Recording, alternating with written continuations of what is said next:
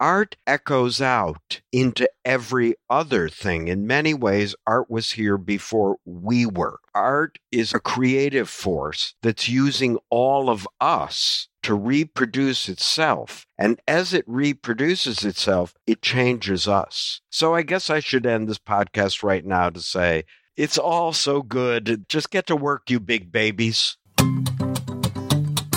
So imagine working as an artist for over a decade or so, only to burn out, melt down, and largely vanish from that world, to spend 10 years driving a truck, and then having never written before the age of 40, somehow being inspired to return to that very same world, but this time, not as a working artist, but as an art critic for some of the biggest magazines and arbiters of taste in that world, having never been formally trained or degreed or even studied art in a formal way. How is this even possible? Well, that is the story of my guest today, Jerry Salz, the senior art critic at New York Magazine and Vulture and the author of New York Times bestseller, How to Be an Artist, and his most recent book, Art is Life. In 2018, Jerry was awarded the Pulitzer Prize for Criticism. He's a frequent guest lecturer at major universities and museums. He's spoken everywhere from Harvard, MoMA, Guggenheim, to Columbia University, Yale, RISD, so many different places. Jerry is one of our most watched writers about art and artists. He is a passionate champion for the importance of art in our shared culture. Since the 90s, he's been an indispensable cultural voice and also an early champion of many forgotten and overlooked artists, from women to African American, LGBTQ plus communities, and other long marginalized creators. In Art is Life, Jerry, he draws on 2 decades of work to offer this real-time survey of the world of art around us right now as a barometer of our times, arguing for the importance of the fearless artist, reminding us that art is a kind of channeled voice of human experience, a necessary window into our times. And the result is this open-hearted and kind of irresistibly readable appraisal by one of our most important cultural observers. And we also dive deep into Jerry's personal journey, the moments along the way that brought him to art, what art did to and for him, sometimes in the best of ways and sometimes in ways that sent him into very dark places, why he made these seeming abrupt changes and how in the world he was able to pull them off. And then more broadly, what is art? Who gets to decide? Who gets to criticize? Who gets to pass judgment? And what's happening in the art scene now? Everything from mega galleries and collectors to the online world, and how that is profoundly changing things. So excited to share this conversation with you. I'm Jonathan Fields, and this is Good Life Project.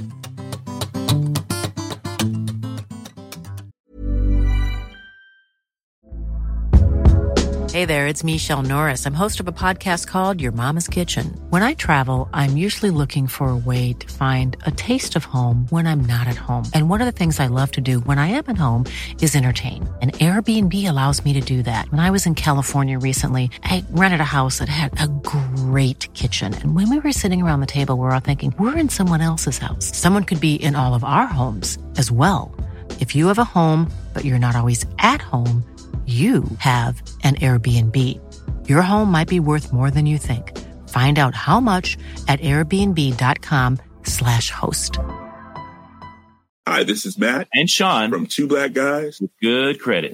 From a local business to a global corporation, partnering with Bank of America gives your operation access to exclusive digital tools, award-winning insights, and business solutions so powerful you'll make every move matter. Visit bankofamerica.com/banking for business to learn more.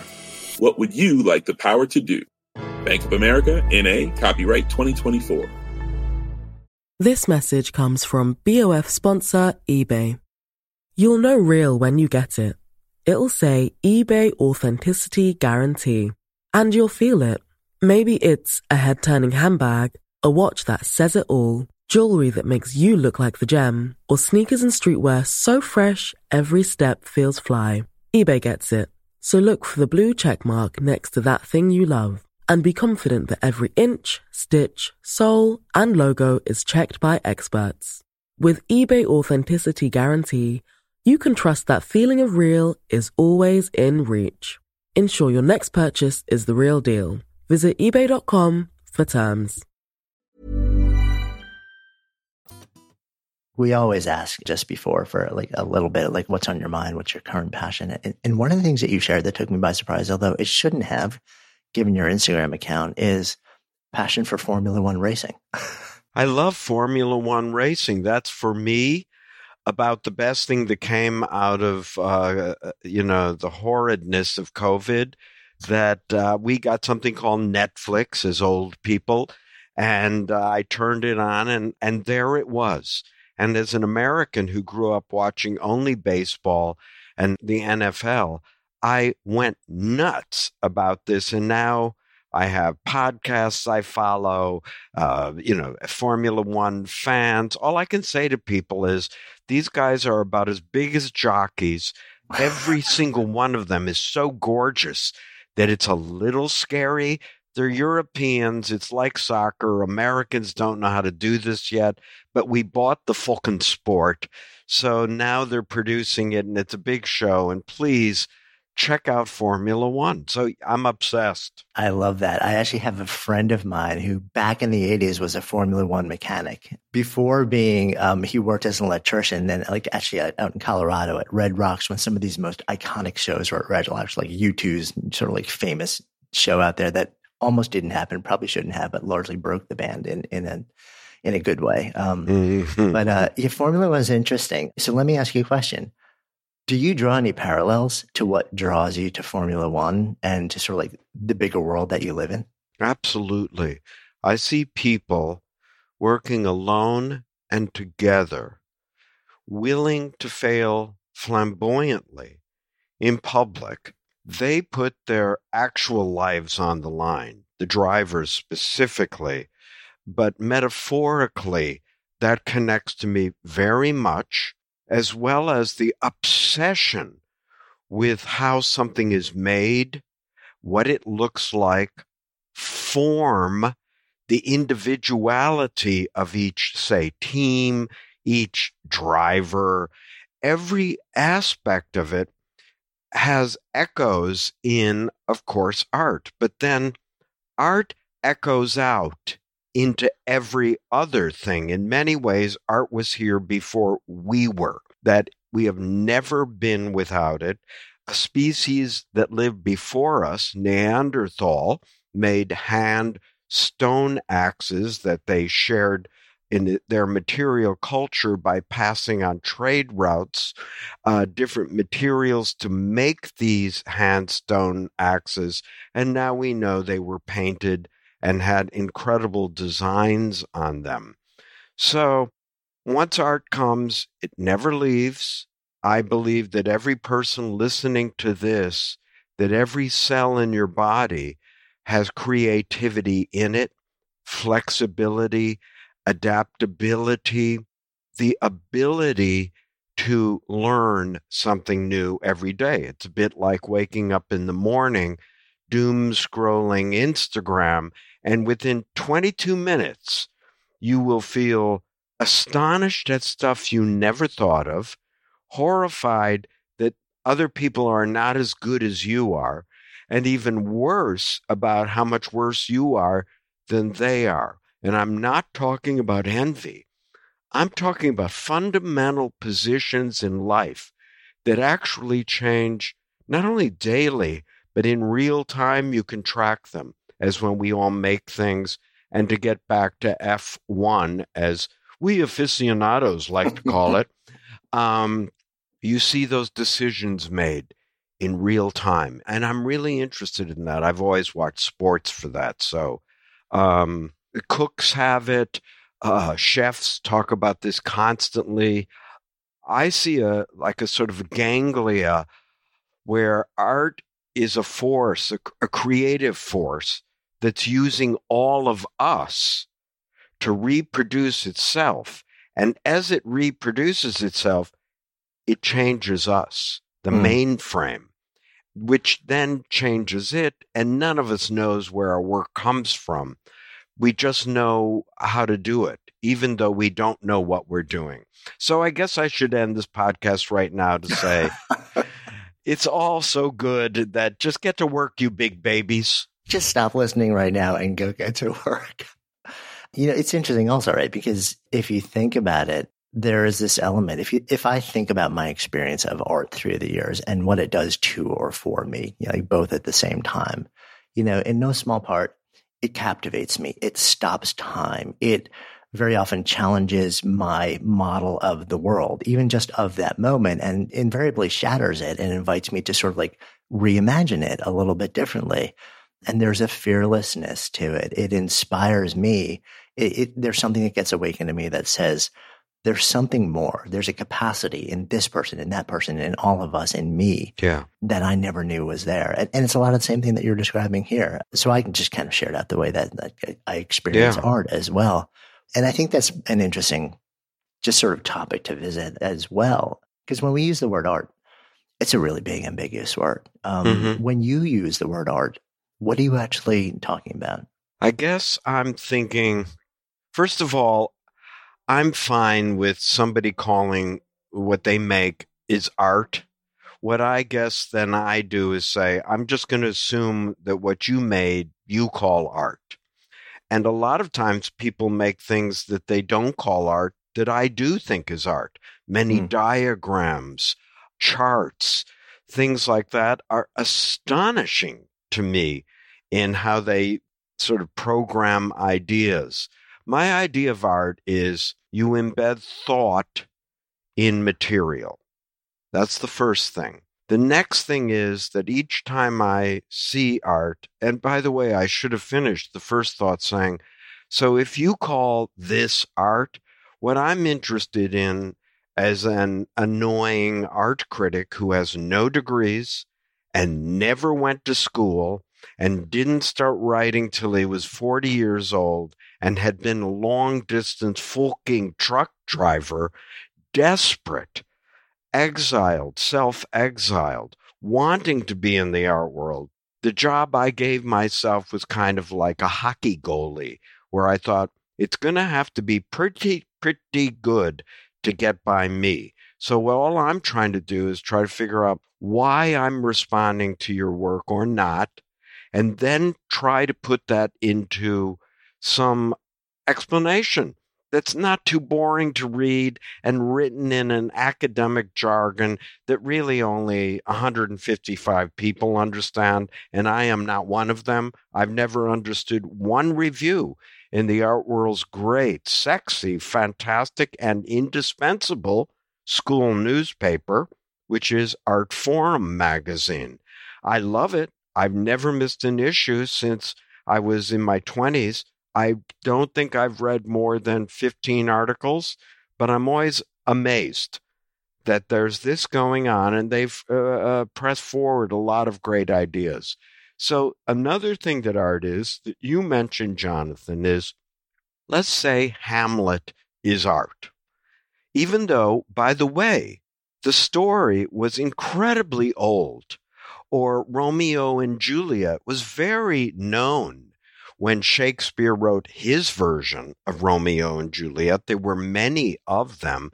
All he did, like Dolly Parton did with country music, she took a known form and changed it by writing Jolene and I Will Always Love You in the same day. Where Shakespeare, in telling the story, everyone of his time knew by heart, it would be bored the thought of another play about it. He rewrote what love language is, and he invented something we call young love. He changed the age of his lovers. So that's changing the form. And I find that that's what I'm looking for. Maybe your idea isn't brand new. You didn't invent Hamlet. Every narrative may be quasi in place. Then I want to see how you do your crucifixion and she does hers. And that is the sweet spot for me.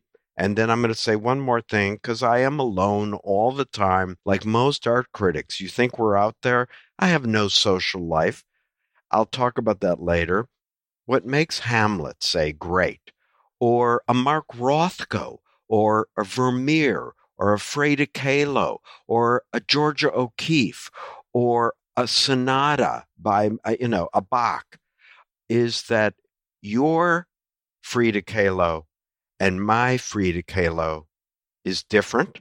And then if it's really good, my Frida Kahlo is different every time I see it. And that's what you had talked about, Jonathan, which is a simple idea. It's a stable thing that is never the same, a bit like you and me. And that's kind of amazing. So you connect on a kind of cosmic, psychic plane to art that way and feel its immateriality in your cells again.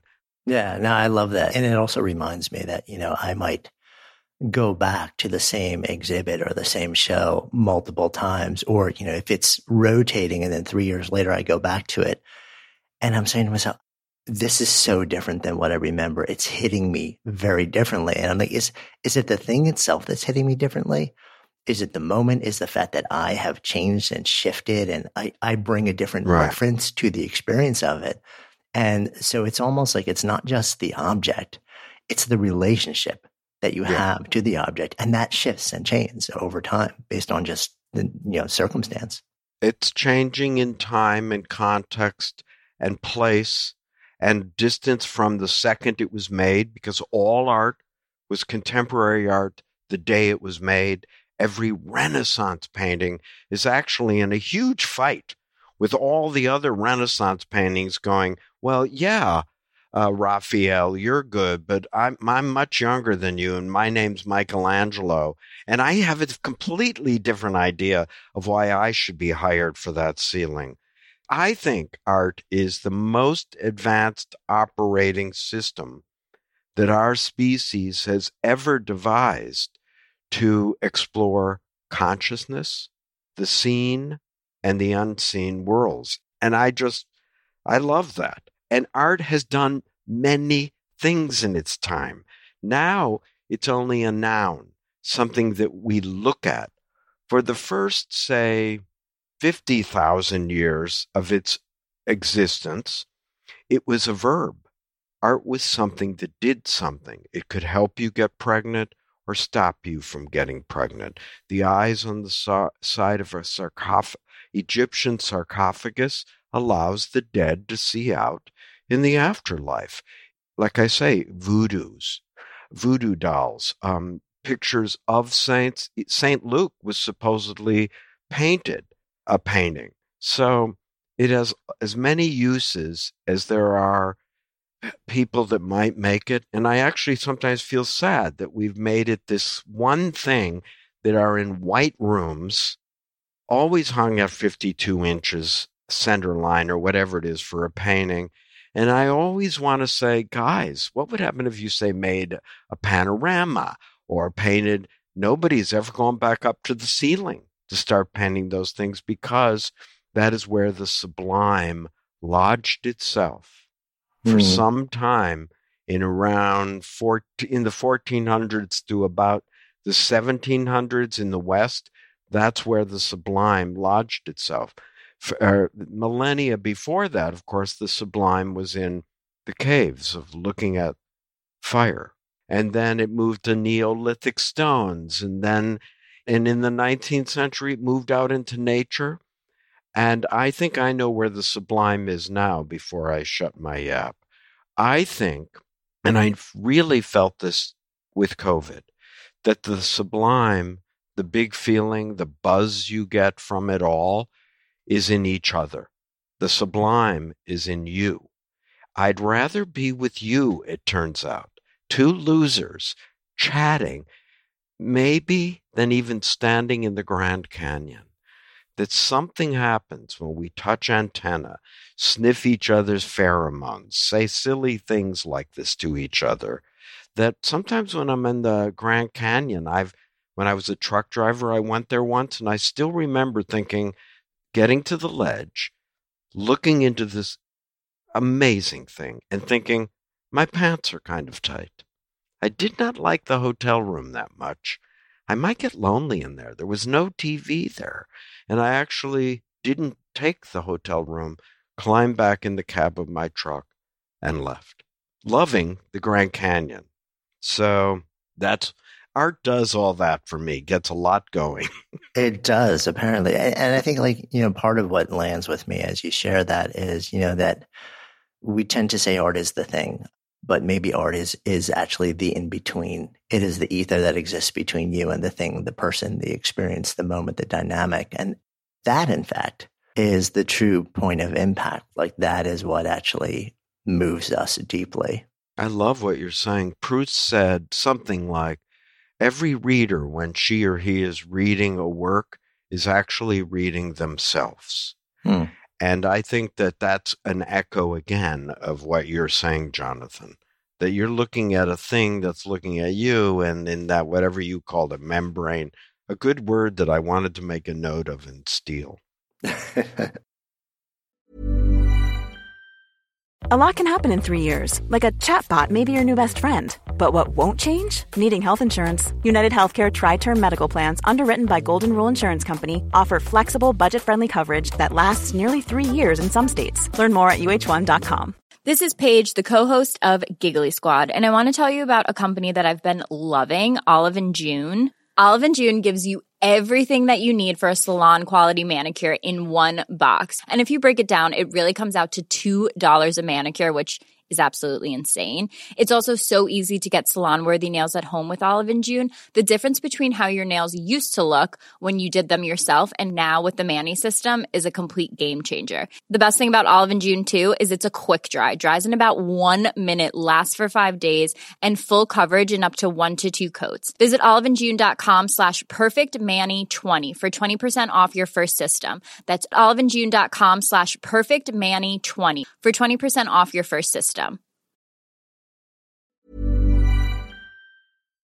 Good Life Project is sponsored by Lexus GX. So have you ever owned something that inspired you to just up your game? For me, it was this high-end mountain bike. I love the ultralight frame, the suspension, the precision gearing, and I realized it deserved to be ridden to its full potential. So I started training harder so I could experience the joy it could give back to me. And it paid off. That bike helped me discover just new levels of performance and straight up joy. When we own exceptional things, they inspire us to do exceptional things. The all-new Lexus GX has an exceptional capability that will have you seeing possibilities you never knew existed. Its advanced technology and luxurious interior mean that wherever you go, you'll never go without. Imagine tackling rugged landscapes with the available 33-inch all-terrain tires and multi-terrain select, then unwinding with the available front-row massaging seats. This is a vehicle that inspires you to go further, to live up to its full potential. So why settle? Live up to the all-new Lexus GX. Luxury beyond limits. Experience amazing at your Lexus dealer. Good Life Project is sponsored by NetSuite. So I remember when our businesses were just starting to really scale. It was amazing and also added complexity and stress. And the things that I used to do in hours were taking days, too many spreadsheets, too many systems, no single source of truth. If that sounds familiar, you should know these numbers. 37,000, 25, and 1. 37,000 businesses have upgraded to NetSuite by Oracle. 25. NetSuite turns 25 this year. That's 25 years of helping businesses do more with less, close their books in days, not weeks, and drive down costs. And 1, because your business is one of a kind. So you get a customized solution for all of your key performance indicators in one efficient system with one source of truth, manage risk, get reliable forecasts, and improve margins. Everything you need to grow all in one place. And right now, download NetSuite's popular KPI checklist designed to give you consistently excellent performance absolutely free at netsuite.com/goodlife. That's netsuite.com/goodlife to get your own KPI checklist. netsuite.com/goodlife. Yeah, one of the things that you also described is you just shared this notion of, there are 1,000 pictures of this or that, or, person, and yet, yours is different. And part of the art is how is yours different? Yeah. So we're having this conversation at actually a really interesting moment in reference to that point. This will air later. But as we have this conversation this week, there's actually a case argued in front of the Supreme Court about this picture of a photograph of Prince that was then changed by Warhol. And now it was reused commercially later, And it goes to this whole question of transformation. Like the original photographer says, it's still my picture, even though there's, color put over it. And it's kind of interesting because I actually listened to a little bit of the argument in front of the Supreme Court. And for the first time in a long time, it sounded like the justices were actually having fun. They were kind of being playful about it. And so I'm curious about your take of this notion of, less about just really what is the law, who's right and who's wrong, but the notion of transformation. Like if one person, like first you have Prince who's actually performing on stage or sitting for a picture, that alone is a moment of art. Then you have the capture of it through the photographer's lens. And there are, and it's not just what's being captured through the lens, it's what they choose to sort of like shoot through the lens. And then it gets into the hands of who was then a very young Warhol, like very early in his career, who decides I'm going to actually transform this into something else. Like because he looked like a prince and he was beautiful. I guess I'm the worst person to ask this because my point of view on this is so unpopular, Jonathan. I actually think that all our ideas of copyright no longer exist. Not a single one. Tell me more. I believe my credo, and I've written this many times, is take anything you want from me, anything. I have a book coming out. If you took that book, put your name on it, sold it through a big publisher, you could take the money as far as I'm concerned.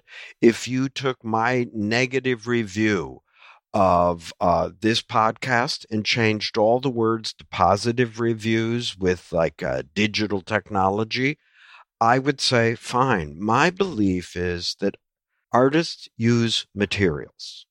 The picture of Prince, regardless, I'm sorry, artists listening to this or writers like me, regardless of who made the image, that image, even if it's just a digital file, which after all is how 99% of the pictures you now see never existed in physical space, and they never will. And with the technologies that we use now become obsolete in the next 10, 15 years, most of them, like the beta videos and the tape players you will never be able to access any of these images again in any event. So for me, I'm afraid I'm the worst person to ask. I would say use any material you can. And if you can make it original, fine. Even if you want to sell the Jerry Saltz review as your work, be my guest. Be my guest. I can't stop you and I don't want to. I'll be irked. I'll be hurt if somebody more powerful, if Matt Damon sells my book as his book, I would so want to get a selfie with him.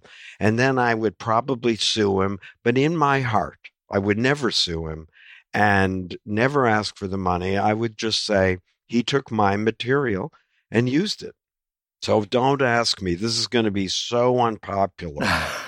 And I feel bad because more often than not, the powerful take from the powerless. And that is why. That is why this is an incredibly important and valid question. So I'm just not the man to ask about this at all. I'm 71. I'm stuck back in older ideas. Not so much, not from what I've seen, actually. But I mean, it is interesting, right? Because you have the ideal and you have the idea and then you have the reality. And in no small part, what the question really plays into is not just pedigree or status, but is survivability. You know, I think fundamentally when you keep asking, why does that matter? Why does that matter? Why does that matter? At the end of the day, most people will say, because I can't survive unless I can say that I have provenance to something. And that provenance is what has value. That's what we're seeing in the world of, like digital art now and NFTs, which I know you've ventured into recently. It's about the provenance at the end of the day. That's where the value lies. And I think it's such an interesting moment right now also because everything's getting blown up around all of these ideas. Totally. And nobody knows where it's going to land. Nobody does. And again, I'm in favor of everybody listening to this making money off of their material. Okay. I'm just a weird anomaly, a bug in the system because I'm interested in the material of the system. Maybe that's a pathetically platonic, disengaged point of view. And so I feel for every artist out there that says, but that was my photograph of Prince that Andy, the late Andy Warhol, the most openly swish artist in the history of art, probably, who was shot. And I don't know. It's all part of the same ball of wax to me. So your reference to being fascinated by the systems, as you reference, so you start out in the early days. The legend is at 19 years old, you get exposed to Jerry Coe's The Raft of the Medusa, and it's like a light bulb moment for you. You're like, this is something that has changed me profoundly. And the next decade, 15 years or so, you're like, what would it be like to actually be a working artist? Can I actually do this as the creator myself? You dabble a bit in, I don't want to necessarily say you dabble, you spend some time in the educational side of it. It's not a great fit for you, but then you're bouncing around the Chicago art scene for a while. Like, you get together with some friends, opening a gallery, and you're making work on a daily basis. And something happens where like you hit a point where it's like, is not working for me right now. And I'm curious because I've heard your take on this moment. And part of my curiosity is like, was this an internal combustion, an external combustion, or just yes to all of the above? I think these are great questions. And to fill in the listener, I would just say that I was making art and selling it and showing it in Chicago in the late 70s. So that meant it was in a time when there was no money and no art world. I lived in a 4,000 square foot loft, unheated, with no running water in Chicago, which is really cold, and slept on a mattress in the floor, used a water bucket to help flush the toilet, had a hot plate, and I don't think I was ever happier in my life. I was free. I was a freedom machine. And I would have odd jobs, and the rent was like $125, which seemed like a huge amount, but that was then. And I would work all day, and I was never happier. And I got the National Endowment for the Arts grant, which was a huge boon. And I made, I think, $2,500, and I took that money and I moved to New York. And while I was working here, within the first year or two, the demons that live within all of us descended on me, but all at once. This would put us time-wise also like early 80s-ish, right? I moved here in 1979.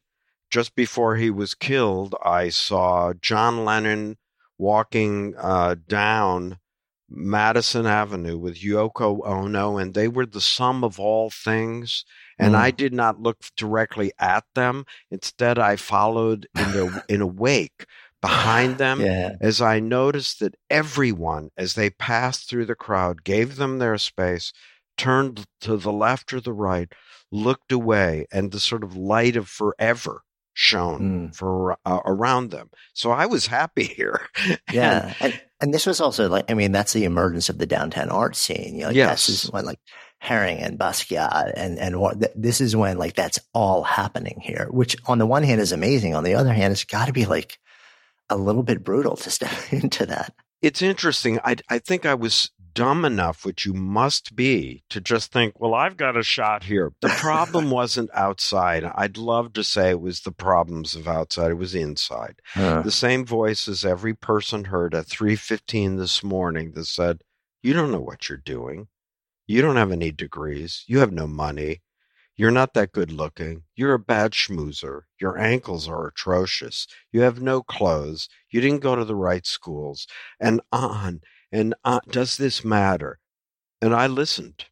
And I went a year without making art and pretended I was still an artist. But then I went about 2 years. And I was in my late 20s by then. And then I self-exiled. I had what I think is earlier a walking nervous breakdown where I couldn't be with people. I think I was having what are now called panic attacks. And I would walk sometimes for 5 hours a day just to walk myself down and talk to myself. I don't know what was going on, but So I became a long-distance truck driver and left the art world for about 10 years or so. It was really sad because the best physical, psychic, spiritual, social experiences I'd ever had in my life were hanging out with other artists late at night, talking with, sleeping with, arguing with each other about this funny thing. And I put myself on the outside. The art world, all arts, are an all-volunteer army. That's always a deep content in my work, some weird connection that I always think I know what you feel like, you who made this bad art or good art or interesting art. So I try to put that in my work. That's all. So after a decade then, what brings you back, and why, instead of, like coming back and saying, okay, I've had a decade, I've separated from it, and hopefully I'm a little wiser, maybe I have a little bit more perspective, whatever it may have been, right? You're better traveled for sure at that point after 10 years trucking. What makes you think or say to yourself, okay, it's time for me to step into the next season, and instead of stepping back into the creation side of art, I'm feeling a calling to step into the critic side of it, in addition to the fact that you also, as you shared, weren't really a writer before this. I'd never written a word. I barely can read, honestly. So what happens there? Tell me about how does the flip get switched? Well, I think the thing that's going to happen to every listener here, when you finally do rule 1 of my how to be an artist idea, is work, work, work, work, work. You've got to work. And so it came from desperation, Jonathan. I knew that as terrified as I was to fail, as horrible an artist or art world person or curator or whatever I would want to be, that no matter what it was, nothing could be worse than how I felt eating Colonel Sanders chicken, drinking coffee, peeing in cups, driving from morning till night, never getting out of the trucks, sleeping in motels, unable to meet anybody, buzzing every night. I thought anything I do will be better than this. And so I thought, what could I do? It never occurred to me to be an artist again. The demons had put their foot down inside of my mouth, evidently, with that one. So I thought, how could I meet women and be rich and famous? So I thought, maybe critics have that. The woman thing never happened because anybody that knows me knows I don't have the vibe. I just don't. It's a nightmare. They make very little money, it turns out. My wife, art critic for one of the art critics for the New York Times, Roberta Smith, and myself are among, say, the last 11, 12, 15 people in the United States writing weekly, and in my case, daily, criticism in print. We are already dead species. I am among the last of my kind. Anyway, I decided, being a critic must be easy. I mean, what's involved with that? You go to galleries, you meet people, you stay up late, people love you, they're going to give you money. And so I started reading Art Forum in the cabins of the truck all day and all night when I could. And I never understood a word. And I thought, that's exactly how I want to write. The late commodified object of neo-capitalism finds its Marxist simulacra in a paradigm, blah, blah, blah. And I started writing that way. I have no idea what I was writing. And then, to make a too long story short, one day a gift came from hell called a deadline. And I put off writing on something, and a painter, unknown today, and I put it off. And finally I thought, oh my God, I have to have this done tomorrow. And by accident, I wrote what I really thought. And for the first time, I didn't use other people's language on the one hand.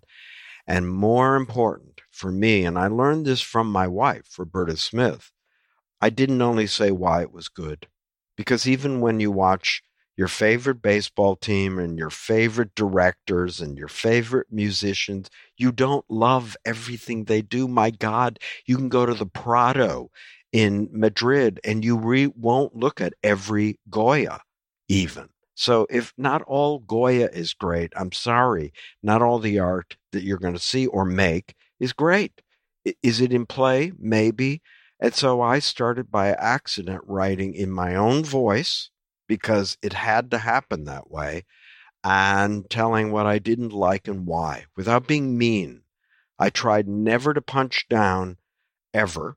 And that set me on a whole new path. I may have been no good. I may be no good now. I never identify as a writer, ever. To this day, I have a Pulitzer Prize that I keep here. This is it. It's so small. It's smaller than an orange. I thought it would be money and a gold belt or something. But even when I got this incredible lucky thing in 2018, to this day, I consider myself more of, your listeners may not know this name, but a Sister Wendy, like folk critic. She was a nun that had a TV show about art, and I just loved, or Bob Ross, or these people that want somehow to create an interface between this intimidating, maybe elitist, because it is, and very expensive these days thing, and just us losers in the back of the bus that still love this thing. And we think we can understand Homer and look at a Jackson Pollock or, a Carol Walker and be able to stomach it and process it. So that's what I set out to do, and that's still what I'm doing. I've still never been asked to write for Artforum, because really, my work doesn't belong there. I would stand out like a glockenspiel or like some weird didgeridoo, some oddball instrument. I don't belong in that orchestra. I'm in this whatever, folk music thing. And who knows what it's worth? Nothing. Good Life Project is sponsored by Lexus GX. So have you ever owned something that inspired you to just up your game? For me, it was this high-end mountain bike. I love the ultralight frame, the suspension, the precision gearing, and I realized it deserved to be ridden to its full potential. So I started training harder so I could experience the joy it could give back to me. And it paid off. That bike helped me discover just new levels of performance and straight up joy. When we own exceptional things, they inspire us to do exceptional things. The all-new Lexus GX has an exceptional capability that will have you seeing possibilities you never knew existed. Its advanced technology and luxurious interior mean that wherever you go, you'll never go without. Imagine tackling rugged landscapes with the available 33-inch all-terrain tires and multi-terrain select, then unwinding with the available front-row massaging seats. This is a vehicle that inspires you to go further, to live up to its full potential. So why settle? Live up to the all-new Lexus GX. Luxury beyond limits. Experience amazing at your Lexus dealer. This message comes from BOF sponsor eBay. You'll know real when you get it. It'll say eBay Authenticity Guarantee. And you'll feel it. Maybe it's a head-turning handbag, a watch that says it all, jewelry that makes you look like the gem, or sneakers and streetwear so fresh every step feels fly. eBay gets it. So look for the blue check mark next to that thing you love and be confident that every inch, stitch, sole, and logo is checked by experts. With eBay Authenticity Guarantee, you can trust that feeling of real is always in reach. Ensure your next purchase is the real deal. Visit ebay.com for terms. Hi, this is Matt and Sean from Two Black Guys with Good Credit. From a local business to a global corporation, Partnering with Bank of America gives your operation access to exclusive digital tools, award-winning insights, and business solutions so powerful you'll make every move matter. Visit bankofamerica.com/banking for business to learn more. What would you like the power to do? Bank of America, N.A., copyright 2024.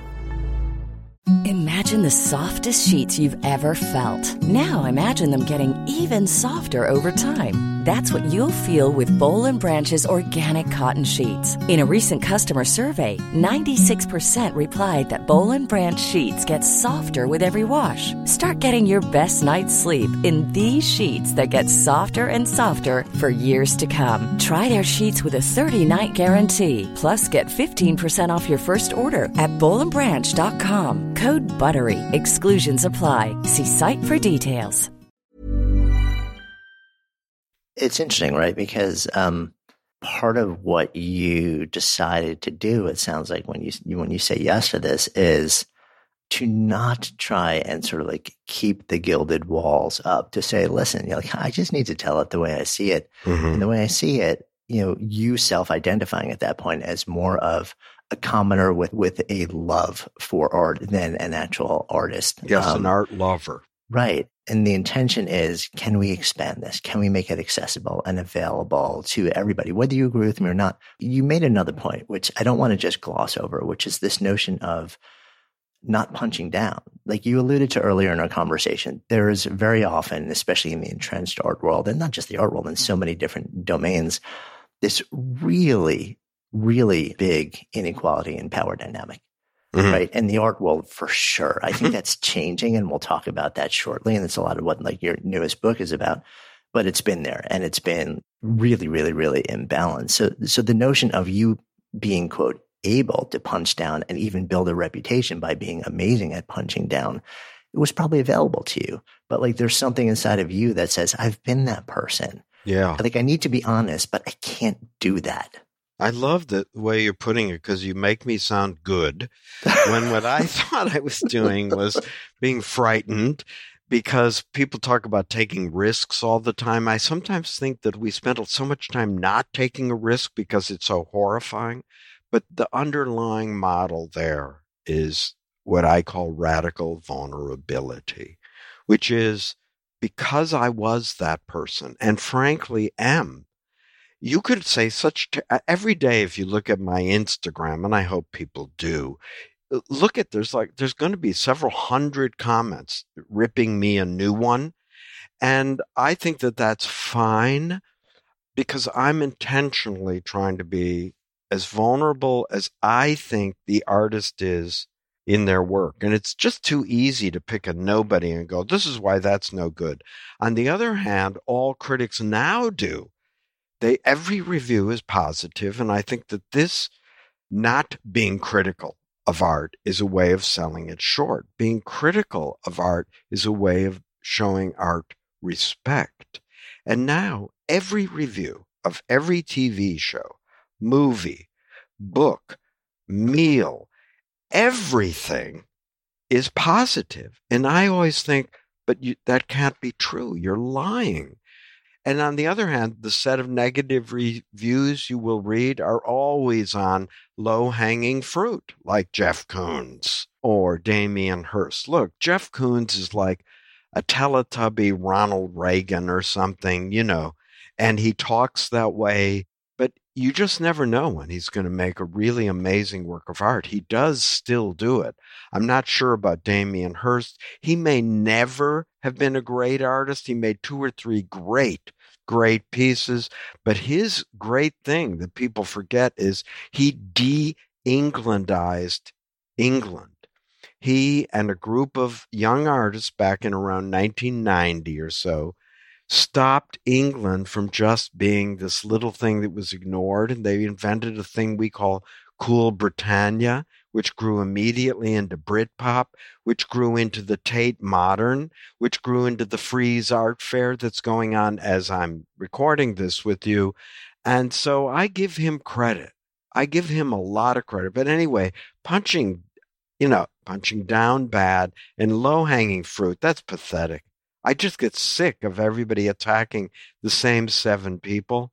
Boring. I mean, and it's also having been not necessarily on the other side of it, but knowing what it's like to show up every day for years and years and years, and really just trying to do good work, puts you on the other side of it in a way where, I would love to believe that there's some empathy in forming that as well. But you brought up another really interesting point, right? Which is, and you kind of referenced it, but you referenced this notion of like everybody's writing only positive reviews. And I wonder if you feel like that's part of, so in your newest book, Artist Life, like it's sort of like a look at what's happened in the world in the last 2 decades, really, right?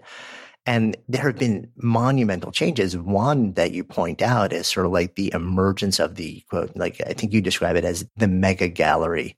But it's not just the mega gallery. It's an enterprise built around it, which is designed to like effectively king-make people. I'm going to divide this into 2 things. One, okay, and then criticism. The mega gallery. My book, Art is Life, tells the story of art of this century, the 21st century. We may say, and I write this in the book, that from the contested election 2000 of Bush versus Gore through 9/11 and the Bush-Cheney war machine and all the revolutions, all the way to the contested election of 2022 till to today, none of the art made in this century has been made under vaguely normal circumstances, and that much of that art, therefore, has a deep content of the now. And that part of that deep content is the conflict, the shifting, tectonics, social, economic, cultural, political. That was on the one hand. On the other, there was the rise of money. More money came into the art world than frankly had ever been here in the history of the world. More schools existed and produced more artists, which created more galleries, which created more collectors and curators and directors and loser older Jewish art critics and all of the rest of us. But then something happened in that period, Jonathan, about what you call mega galleries. The answer to every question turned out we simplified the question of what is to be done about the museum, what is to be done about the gallery, what is to be done about the career, about the market. The answer to every one of these questions was, I don't know, is the unspoken part, but let's make it bigger. So everything became more, just like after 9/11. America did not change on 9/11. America, a demonic force, was released into the world that resulted in the annihilation of the then 2 largest things on earth on national television before the, then 4 billion people. And that America started becoming, and is still doing so, more of what it already was. That's what the election of Trump was. He was already there. The answer to every question was make it bigger.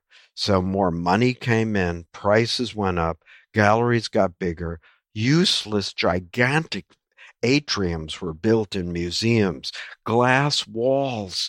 MoMA rebuilt itself at a cost of $1 billion in 2004. And the outside of the building, I always tell famous architects, I'm lucky to know them, you can do anything you want to the outside of your buildings. You can make them look like pharmaceutical companies, insurance companies on the Baltic, shiny triangles. I do not care what you do with the outside of your buildings, but the inside belongs to art. And what they did is they made the inside of the building filled with staircases, perches, glass, atrium that have to be air conditioned and heated for the rest of time. And collections were cheated, art was cheated, artists were cheated. In the art galleries, the honey smell of money must have called hundreds of artists, and galleries started multiplying to where Larry Gagosian now has more than 22 locations.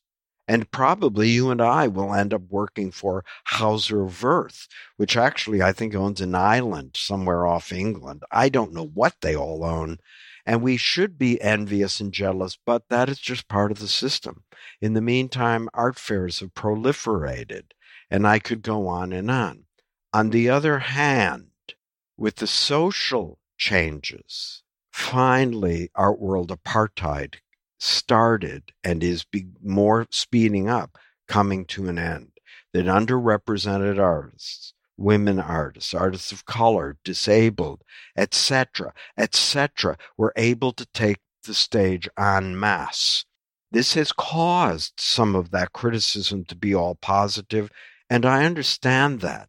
We are seeing stories, Jonathan, that we have never seen in the history of art because of just with the example of women, say, that's 51% of the population's story was never seen before. This is not true in literature, but it was true in my world, the art world, which talked the talk but did not walk the walk. The argument against it these days is, but Jerry, so much of it is mediocre. So many of these TV shows are mediocre, and the books are mediocre, and the movies. And my answer is, yes, it is mediocre, but it's no more or less mediocre than the mediocre art that got through in the last, say, 250 years. There's a very successful artist. I won't punch down. His name is Sean Scully. Respected, sells for in the millions, paints stripes and boxes and squiggles, very handsome abstract paintings, has museum shows. He's mediocre. And I always tell people 85% of the art made during the Renaissance was mediocre. You just never see it. So as an older person, Jonathan, I now accept that change is more important than anything else right now, and that all of the bad art or the mediocre art, it'll get filtered out. It's not to get our shorts in a wad about. And when I don't like something, I'll say it. And we should talk about, if I can shut my yap, what happens when a critic says a woman artist, say, is bad. What happens is if I say a woman is bad, or if your art is about social justice and I don't like your art, the horrible thing that's happened for a critic is if I don't like your art about social justice, I'm attacked and articles are written and things are run in the New York Post how Jerry Saltz is against social justice. And I always want to go, no, I just didn't like the work. The subject matter is the first thing you see, but you can't only see the subject matter. Again, if you did, all crucifixions would be the exact same. All bathers by a river, all luncheons on the grass, all cows in a field, all abstract paintings would be the same, but they're not. So I should just take a nap. I've bored everyone because I do spend all day, every day with my wife in the apartment alone. We see 25 or 35 shows a week. We go out, we come home, we speak to demons, how we shouldn't ever be able to write anything because we're not that good. And then we meet our deadline. The last thing I'll say is the one thing I'm most proud of in my job life is I've never missed a deadline. And I recommend any deadline person to never miss one. Don't call your art dealer and go, I broke my wrist, even though you didn't, and I can't do the show. Just meet the deadline, you big babies. There's a lot to dive into there, but there's one thing that actually, and like, you know, you've kind of walked through, like there's this just complete creative destruction and reimagining of what's been going on, both in terms of the content and the art itself, but also the system that supports it, that supports artists, that provides access to it. And as you shared, on the one hand, you know, like you could look at it and say, oh, like this is the downfall of everything that was good. But your frame is, no, actually, like blowing up is change, and change is good. It's creating more access for more people, and it will all shake out the way that it needs to shake out. So part of my curiosity around that is, you know, part of this transition to a certain extent is, on the one hand, you're seeing the gatekeepers getting bigger and bigger and bigger and more and more and more powerful. But simultaneous with that, you are seeing paths to building a body of work, to building direct relationships with people who would enjoy your work, who would support it financially. You know, like these are breaking out into the world. I have a good friend of mine who was a teacher, and then in her 30s, you know, always assumed that she was not the artistic kid in the family, and started just to make illustrations. And for the joy of it and for practice, she decided every day for a year on Instagram, she would post a collection of things, or she would post an illustration as a learning tool and an accountability mechanism. You know, fast forward, it's got to be 10 or 15 years right now. And she has built for herself a fantastic career as an illustrator, you know, like with commissions all over the place, with commercial collaborations, and also like, you know, pieces hanging in people's houses in different places. And whether there are enough people who look at the work that she creates and puts out into the world and are moved by it that she now has been able to bypass all of the old systems and completely control her destiny. And the only person that to her it matters who likes her work are the people that are directly in relationship with her. I'm fascinated by like this, what seems like a simultaneous emergence of the mass expansion of the old system, and then simultaneously the proliferation of all sorts of ways to bypass that system for people who are looking to do that. I love the way you put it. Listeners, read Jonathan. Don't read me. You saw how long-winded it took me to get there. But yes, there's these god-awful art fairs that go on 24/7 that probably burn up more carbon, unpacking and getting there than many industries. But on the other hand, look at your Instagrams and see all of these Black artists that are there, producing bodies of work, being seen for the first time, getting a second chance, a third chance, a fourth chance, like me, from the trucks, where they never would have had that. And the machine, as horrendous as it is, the market, 50% of our collectors are probably far right-wing Republicans and are against every single thing that most of this art says it's about. Those are the same people that like Bruce Springsteen and tell him to shut up and sing. But it doesn't seem to matter. We are and I write this, you might have read it. This is the time of paradox. It may be obscene and growing and far too expensive. I mean, a new artist now might cost $75,000. And that to me is not great. I think it's a self-defeating system. But you know what? It hasn't defeated itself yet. And there are all these rich people that are still willing to do it. I think also what you bring up is that the gatekeeper question. This is a game changer. When I first posted on Facebook, whenever that was, 15 years, 12 years ago, and accidentally, instead of writing, I went to the dentist today, without thinking, I put a picture of Marlene Dumas, a very well-known Dutch figurative painter.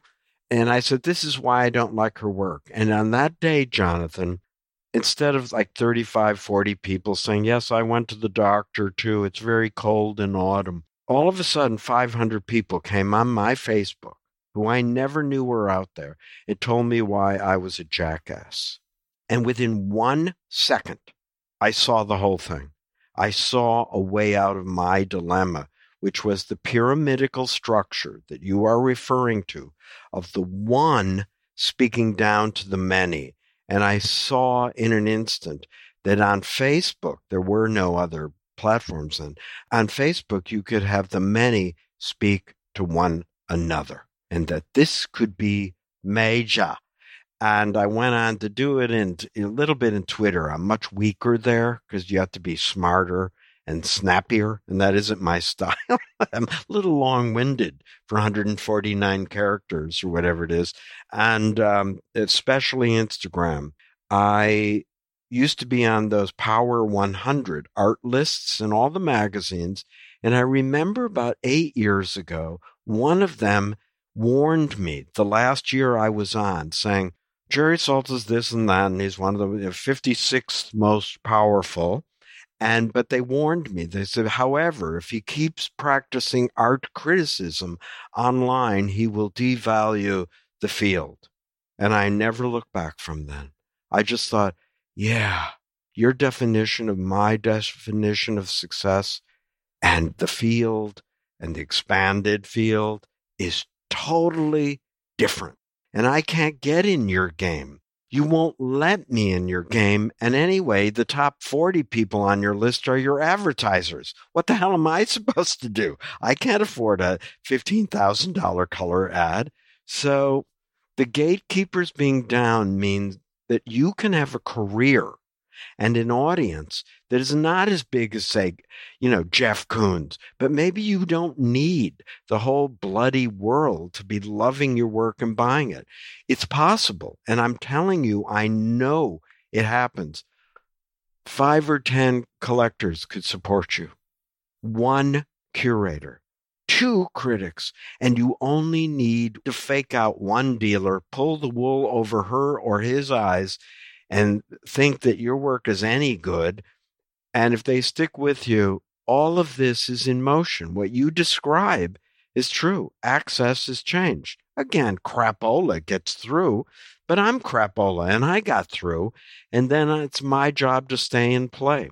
No, so agree. And it is amazing to see the pace of change accelerate. Also, it's breathtaking and slightly terrifying, because if you try and keep up with it, it can brutalize you at the same time. It's hard. The other thing I just wanted to bring up is this notion of, and you've written about this and you've spoken about it, but it's also really emerging in all the different things that you're talking about here, is the role of cynicism. It seems like that cynicism has been turned into an industry to a certain extent. In the name of valued criticism, or arbiters of like cutting all of the noise in the name of really finding the signal. And yet it can be such a devastating weight. Terrible. You know, you're open, you'll be direct, you will critique, you will say exactly what's on your mind. But it's never from the place of a cynic. It's always from the place of hope and possibility. I love what you're saying, because I think that cynicism, contrary to everyone's belief, doesn't cut out the noise. It cuts out the signal. When you think you know why some bozo is doing what she's doing, or why that picture of a young Ecuadorian man dancing is selling to a museum, when you think you know that, you actually stop knowing whatever it is that's in the work, and where it fits and how it fits. I have 2 rules on Instagram, and I made them up that same day on Facebook. 1, you may call me any name you wish. I have elephant skin, and I recommend that all people that live in our world of any creativity accept rejection, but not be defined by it. I have elephant skin, but you may not call anybody else in this thread a name, because that's when things go to hell. Everybody starts fighting, and I can't even keep track. The other thing is, I block cynics. That means when you say, well, I know why she got the show. Her father is a trustee at MoCA, blah, blah, blah. And I always tell people, the same way every person listening to this comes to hear from trauma. Every work of art has courage in it. Even if my work is no good, somehow I mustered what little I have to put together into this bad review. You've made your bad macrame, whatever it is. And I always dismiss cynics because they make me sleepy. They make me sad. Cynicism thinks it knows things when it knows fuck nothing. Certitude, to me, is the enemy of art. Like I say, art is a paradox. More than one thing is true at a time about it. So that's where I'm coming from, And like I say, it's an all-volunteer army. And if you want to come. Just stay up late every night with other vampires like you. Make a small gang. Protect each other at all costs, and go for it. If somebody like me can get anything, I promise you were never a bigger loser or poorer, possibly. That could be wrong, than I was. So go for it. What do you have to lose? Really? I love that. So please do that. And that feels like a good place for us to come full circle as well. So in this Container of Good Life project. Yeah. If I offer up the phrase to live a good life, what comes up for you? First, I would say time. You must define success not as happiness, because I'm successful and I'm not happy all the time. I'm successful and I don't have a lot of money, so it's not money. I'm successful and I have recognition, but critics are lost. The minute they die, most people listening to this have never read the most famous art critic that ever lived. What's his name? Clement Greenberg. They read 2 essays by him, but they haven't really read his work. So it isn't, eternity and immortality. What it is time. What I want you to have in your work is the time to make your work. whatever that is, muster the courage to make it and make an enemy of envy. Because if you spend that doom scrolling first 90 minutes of Instagram or whatever you're scrolling, looking at others and how pretty their ankles are and how rich they are and why they're in Venice and you're not, envy will eat you alive. It will really eat you alive. And so make an enemy of envy today. And that, to me, will set you on living a really good life where you'll walk around, instead of your big green eyeballs looking out, they'll be looking in. And that's not so bad. You'll be thinking, I'm a fucking genius. Then you have to prove something. So that's the good life to me. And take better care of your teeth. Thank you. Hey, before you leave, if you love this episode, safe bet you'll also love the conversation that we had with Maria Garcia, where she takes a look at what you could argue is one of the most iconic performers and artists of our time, somebody who affected millions and millions of people, Selena, and really dives into her story, not just critiquing it the way that Jerry might look at certain artists, but deconstructing the deeper issues and messages and how it has affected so many people for so many years. You'll find a link to Maria's episode in the show notes. And of course, if you haven't already done so, please go ahead and follow Good Life Project in your favorite listening app. And if you found this conversation interesting or inspiring or valuable, and chances are you did since you're still listening here, would you do me a personal favor, a 7-second favor, and share it? Maybe on social or by text or by email, even just with one person. Just copy the link from the app you're using and tell those you know, those you love, those you want to help navigate this thing called life a little better so we can all do it better together with more ease and more joy. Tell them to listen. Then even invite them to talk about what you've both discovered, because when podcasts become conversations and conversations become action, that's how we all come alive together. Until next time, I'm Jonathan Fields, signing off for Good Life Project.